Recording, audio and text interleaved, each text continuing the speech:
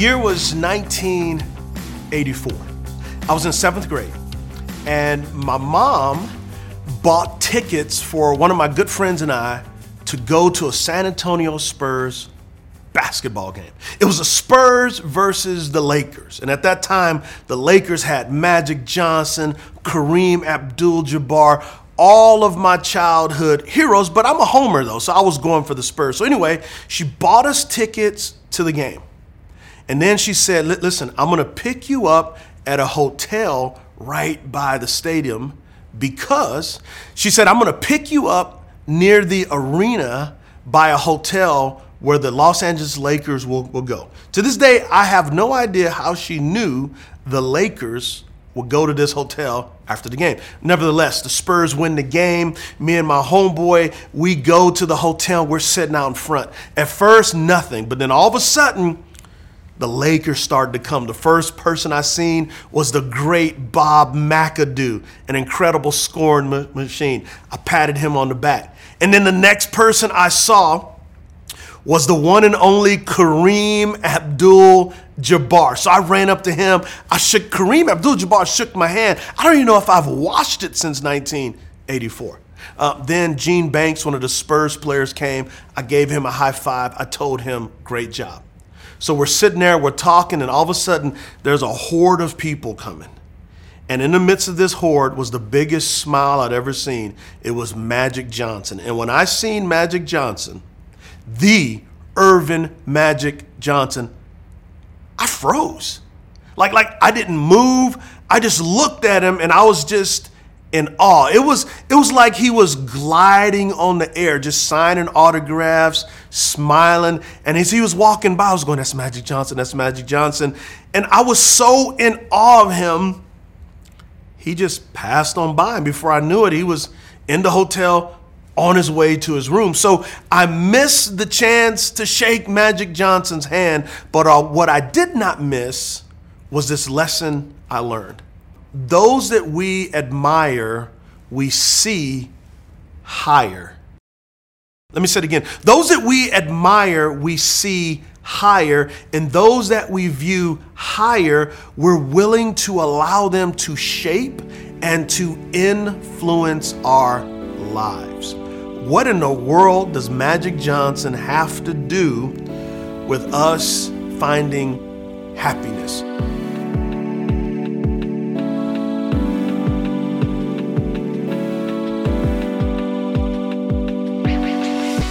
Well, Jesus, as he's teaching, he says this: blessed or happy are the pure at heart, for they will see God.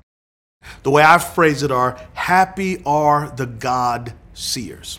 Why is that important? Here's why it's important, is because God in his matchless beauty and in what's called his holiness. Holiness means that God is utterly separate and other, free from any decay, any death, any destruction, any sin, that God is incredibly holy and magnificent. In the Old Testament, Moses says, God, I want to see you. And God is like, yo, homeboy. Once again, that's Hebrew, not Hebrew. Yo, man, listen, you can't see the full effects of who I am, but I want you to hide in this cliff and I'm going to show you my glory. So in order for us to see God, it's like we have to be holy ourselves. We have to be pure from sin. We have to be righteous, free from unrighteousness. So how in the world can we see God? Well, the way we see God is God opens our eyes. That Jesus shares his purity with us. That Jesus shares his cleanliness with us. That Jesus shares his righteousness with us.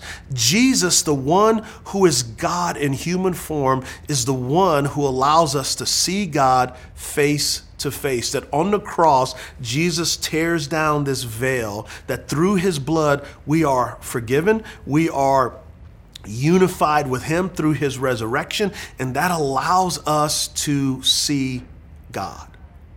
What does that have to do with our happiness? Because God is the most beautiful being that we could ever see. Everything that we're longing for, everything that we hope to be, every dream, everything that we'd ever desire in life is found in desiring him. That happiness is more about the happening of our relationship with our good Father. Our Father says, I want you to see me. I want you to know my ways. I want you to know my thoughts. I want you to know my purpose and my plan for you. I want to give you my best. We give God our worst, and God gives us his best, and his best is his son, Jesus. And so what happens is when we get a chance to see who God is, because he opened our eyes, because he drew us unto himself, that's where the happiness comes from. And so when we get to see God, we get to see our purpose, which is to live a life of incredible love.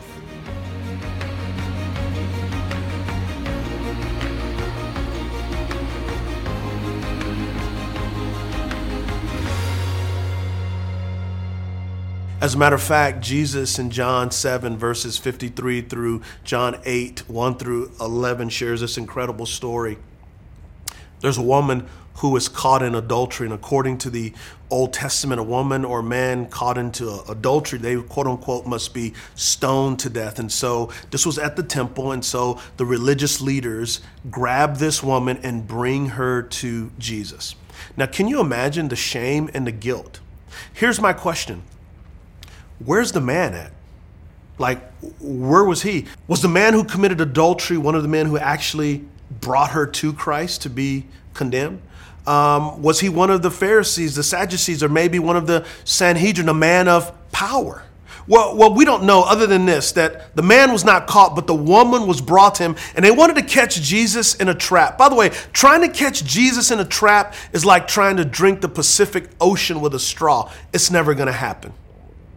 So they put the woman before Jesus, and in her sin, she gets to see God. She gets to see God face to face. The religious leaders say, what should we do with her? Moses says that she's to be stoned. And so Jesus drops to the ground and he begins to write with his finger as an allusion to when Moses himself went up the mountain and God with his finger gave us the 10 Commandments, which the first 4 deal with loving God. The next 6 deal with loving your neighbor as you love yourself. And as Jesus is down there symbolically with her, as he is with us in our brokenness, he says, those of you who have not sinned, cast the first stone. And from oldest to youngest, they begin to drop their stones one by one by one. And then there's this holy moment where it's just the woman and Jesus, and she sees God face to face. That's what happiness is, that in the midst of our sin, in the midst of everything that we've done wrong, Jesus says, listen, I'm not going to throw stones at you. I'm actually going to get up on a cross. That's the ultimate happiness, that God has seen our worst, but the Father gives us our best, Jesus. Think about it.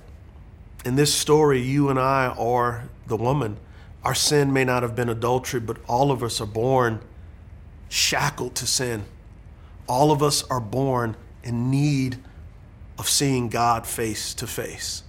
And the God of great love and the God of incredible mercy, the God of great patience, stoops down where we are. And he says, I want to show you who I am. And what do we see when we see God? We see the God who says, I am love. Happy are those who see God.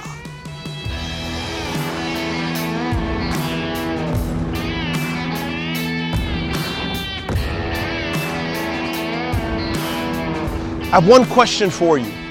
When Jesus says, blessed or happy are the pure in heart, for they will see God, what does it do for you in your faith to know that it was Jesus himself through his sacrifice and through his resurrection that made us pure enough to be able to see God?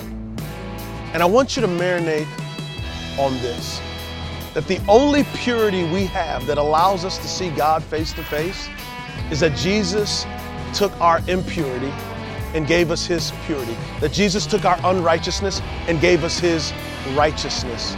We see God because God came and found us. Peace. I'm out.